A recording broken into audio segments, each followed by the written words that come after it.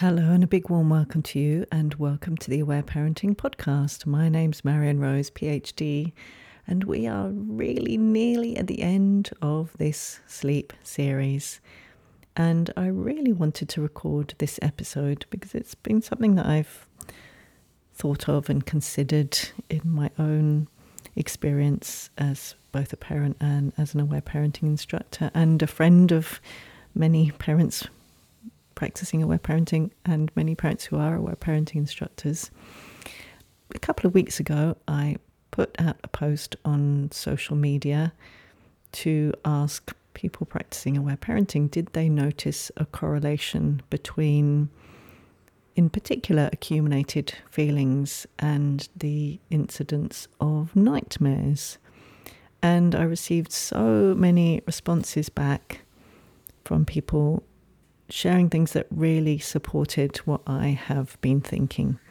So I do want to say, of course, this is not a double-blind research study. It's simply some observations. This may not be your experience. It's really a kind of a hypothesis at the moment. And really that is, how would I articulate my hypothesis? Well, that the more we can meet a child's needs, a baby and child's needs, and the more higher proportion of their feelings they get to express, the less likely it is that they will have nightmares. I guess that's my hypothesis.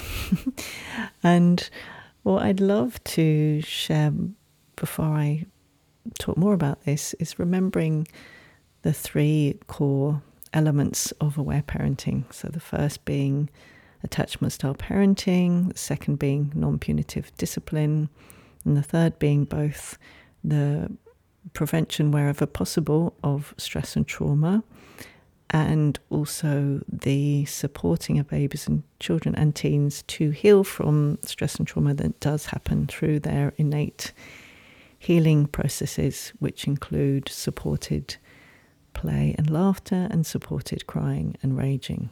And this is really relevant for this topic because some of the comments, now I haven't asked if all the people that responded are willing for me to share here on the podcast, so I'm not going to cite people word for word, but I'm going to say the kinds of things that they've said. I mean, it is public, so if you want to scroll back through my social media to find more detail about the specific things that people said, please feel free to do that. And that's in a public arena, but I didn't ask if these people were willing for me to share on the podcast, so I will not quote them or cite them, but I will gather from what they said and share some things about that. So one of the things someone was talking about was about why they thought the lack of nightmares in their children was related to meeting their need for closeness, so co-sleeping, and then later on, the child getting to choose when they then moved into their own space, and also preventing them from watching scary movies or TV shows. So if we go back to those three elements, we think about that need for closeness, that attachment style parenting. Of course, you would have heard me talk a lot about this, and the guests on this sleep series talk a lot about the importance of closeness for going to sleep. So that would fit with that. And the protection or prevention of stress and trauma wherever possible, that would be the limiting or preventing as much as possible them from watching or reading as well scary things.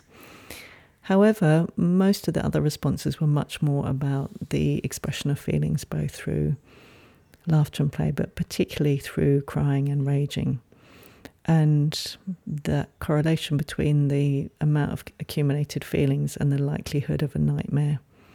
So I guess what my second hypothesis would be something like, our bodies are so wise, that isn't the hypothesis. And that's a belief, that we have a number of different processes that our bodies are, psyches you could call, are using to support the most optimal physical and emotional well-being. And it's almost like there are gateways or processes which happen, and which, if one doesn't happen, there's a kind of a backup plan. And what it seems to be, from what I've observed, again, it's a very small case study, or case studies, that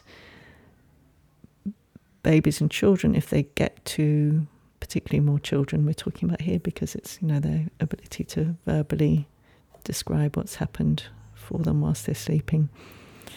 I'm not saying this very clearly, am I? I'm really aiming to express it clearly. So basically, that the more they get to express their feelings through crying and raging, they get to heal from stress and trauma.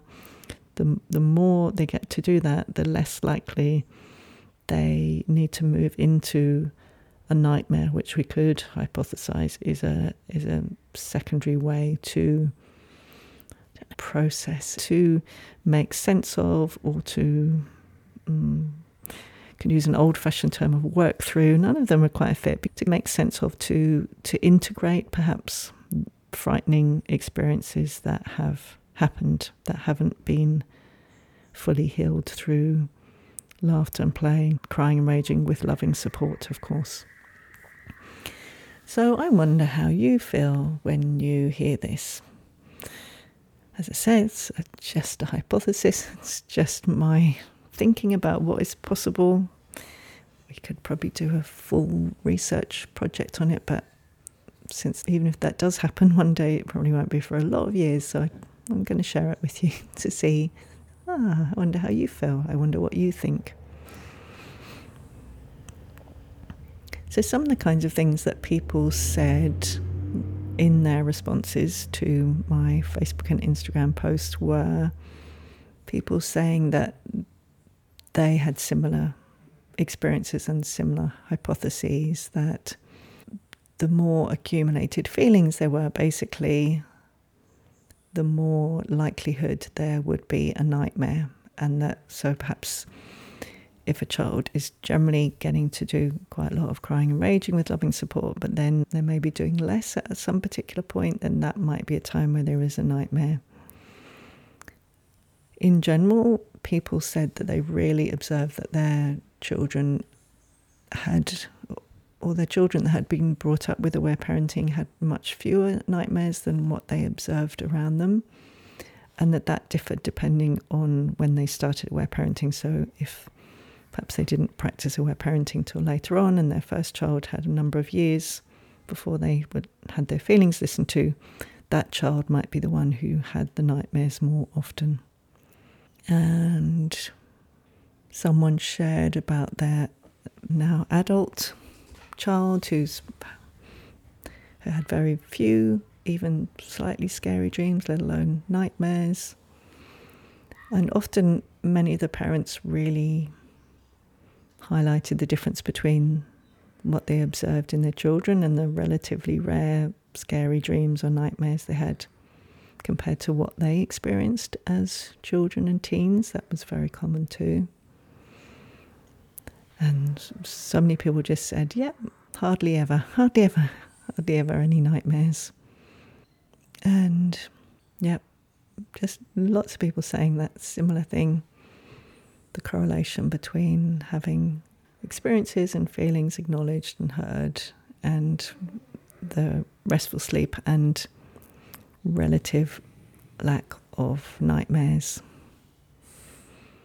And more peaceful dreams as well. People were talking about that. And not only fewer or no nightmares, but more peaceful and enjoyable dreams as well. Yes, so lots and lots and lots, lots and lots and lots of people who said similar things, people who said that they've had similar wonderings, similar thoughts, similar hypotheses as well. And coming back to, again, really that relationship with accumulated feelings. I am wondering if there's anything else that I want to share.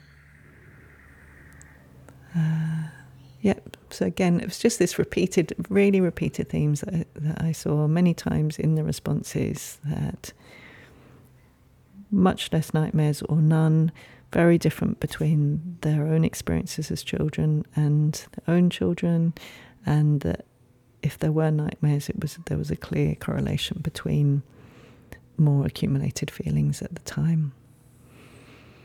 So isn't it? I think that's incredible. I think that's powerful and really, really interesting. Yeah, I'm just reading through. That's just like, yes, people just saying, yep, that's my experience. Yes, yes, yes, yes, that's what I have. That's what I saw. That's what I observed. So that's about it, really. Very quick episode. I wonder if you've experienced this kind of thing.